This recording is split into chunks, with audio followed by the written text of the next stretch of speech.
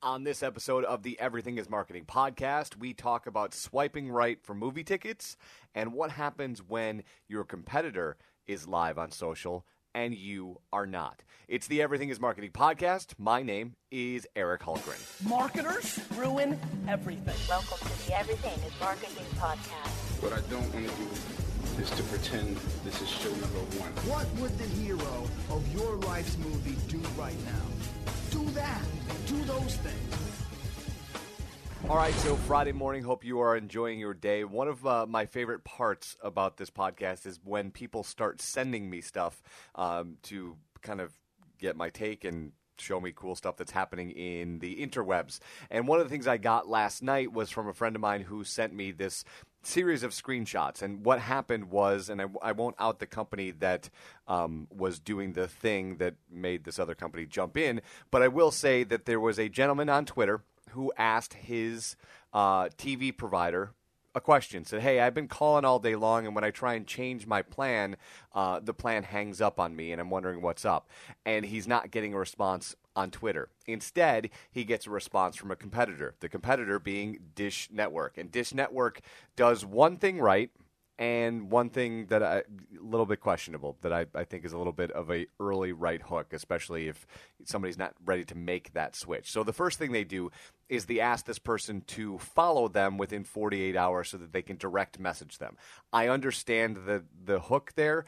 I think there just might be a better way to do it as opposed to make them follow you to get the carrot. And the carrot in this case is a cup of coffee. I love the idea of a cup of coffee. I love the idea of going, hey, I know you're having a bad day, so here, we're going to give you a free cup of coffee on us, knowing that it doesn't really cost us a lot of money. And while we may or may not convert you, you're at least going to tell this story to your friends. You're going to say, hey, I was talking to Company A because I was having this problem, and Company A wasn't talking to me. And then out of nowhere comes Dish Network, and they want to give me a free cup of coffee. And, you know, when my contract's up, or maybe I'm in the market to move, or maybe I'm in the market to switch, and I just think that these guys should be cool to try because they didn't have to give me a cup of coffee, and there was nothing that said that I was going to switch by them giving me a cup of coffee, but it just started this conversation, and now I feel like I want to check them out.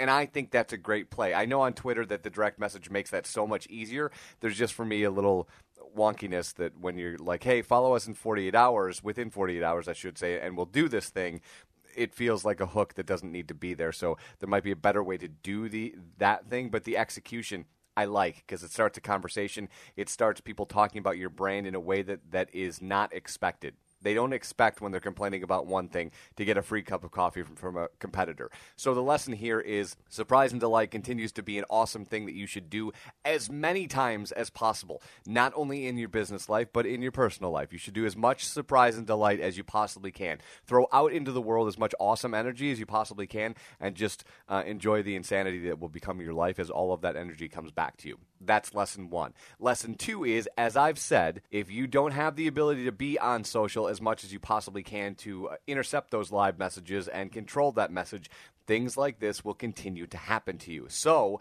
if you're going to be on Twitter, have somebody on Twitter. You've just got to be on Twitter because that's the whole purpose, is if somebody asks you a question, and I know I've said this a couple times, but I think it bears repeating. If somebody asks you a question on Twitter specifically, I think you can sort of – I don't want to say that it's okay. I think you can sort of get a pass on Facebook because it's not as fast-moving as Twitter is. So if somebody asks you a question on Facebook, I think you have till the turn of midnight, so to speak. Like, you can get to it within 12 hours. I think that's okay. 24, you're pushing it. 48, you're not doing your job. But 12, I think you're okay. On Twitter, it is literally a phone ringing. It is literally somebody trying to get in contact with your cash register, whatever that cash register might be. And if you're not able to answer the phone, you are losing out on business. And in this particular case, you let a competitor start a conversation with your customer, which we don't want to do. From a competitive point of view, you do not want to do that. So if you're going to be on Twitter, you got to know that that's the speed at which Twitter moves. And if somebody asks you a question and expects an answer, especially when it's customer service related, you got to jump on that. It's really, really important, and something you should think about if you're not on Twitter yet if you're not in the real-time space continuum that is Twitter, think long and hard about that, because there's going to be customers that expect things from you that you might not be ready for if you're not ready for the 24-hour news cycle that is the Twitter sphere. Okay, the other exciting thing is you may have heard me talk about this in the 60 episodes that we've done this show, that for fun, essentially, I work for a movie promotion company because I love movies as a medium. It's one of my favorites, and it gives me a really unique look into the way in which movie companies promote their products in order to talk to a new audience, get an audience reaction to said new product, introduce this new product to an audience in a different, unique sort of way. And last night was no different. I was at the premiere of Spy, the new Melissa McCarthy movie. And I will say very quickly, if you like Melissa McCarthy and you like shooting, you will really, really dig this movie. If you think Melissa McCarthy's one-dimensional, I think you'll still enjoy the 90 or so minutes of it. It's a very funny movie, and if you like James Bond and always thought James Bond should be funnier, this is likely the perfect movie for you. Why I bring this up, though, is because while we were at the premiere, one of our instructions was, hey, there's this new segment of the audience that we're going to let into the theater first. These are our winners from Tinder. And I thought, oh, okay, so this will be interesting and highly awkward. So I have to walk up and down the line of 200 and some odd people and ask them if they won on Tinder. And if you want to see really awkward things happen, it's when you turn to strangers and ask them if they're doing anything on Tinder, because the assumption is what you think Tinder is used for. In this particular case, though, Tinder and this movie company that's putting out the Spy movie is using it as a promotion vehicle. And how it works, if you've never used Tinder, and that's likely if you're married and in a stable relationship, there probably would be not much need to use Tinder. How it works is it uses the GPS of your phone. You open the app, it shows people around you. You can swipe right to indicate that you are interested in what they look like, and then they can start interacting with you in some way, shape, or form. In this particular instance, when these people would open up the app, it would ask them to swipe right to win tickets. And they would swipe right, and they'd immediately get into the movie and then go to the front of the line.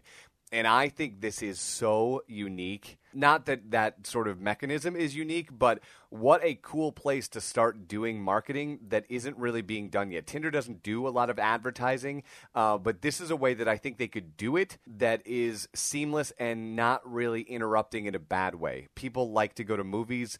They can geo-target. They can demo-target. They probably have an insane amount of information on you on what you swipe right on, and can make some assumptions based on other places that you go on the internet and figure out exactly what sort of movie to give to you. And the people that won on Tinder were really excited about winning on Tinder because it made it feel special. Get to the front of the line. The movie is free. You get to see it a week and a half before it comes out. All of even more, right? It's June 5th. So 2.5 weeks before it comes out, and you're at the front of the line. That's a win-win. And like I said before, the world is moving really fast. That's a no-dust statement. But there are apps out there that are being overlooked by a lot of brands because they don't understand it. And the way you understand it is by asking questions or playing with the app, or while you're playing the app, ask questions. I walked up to these guys and I just said, so how did this work? Because I know how Tinder works. I don't really know how you win tickets on Tinder. And they walked me through the whole process, and I thought that is genius.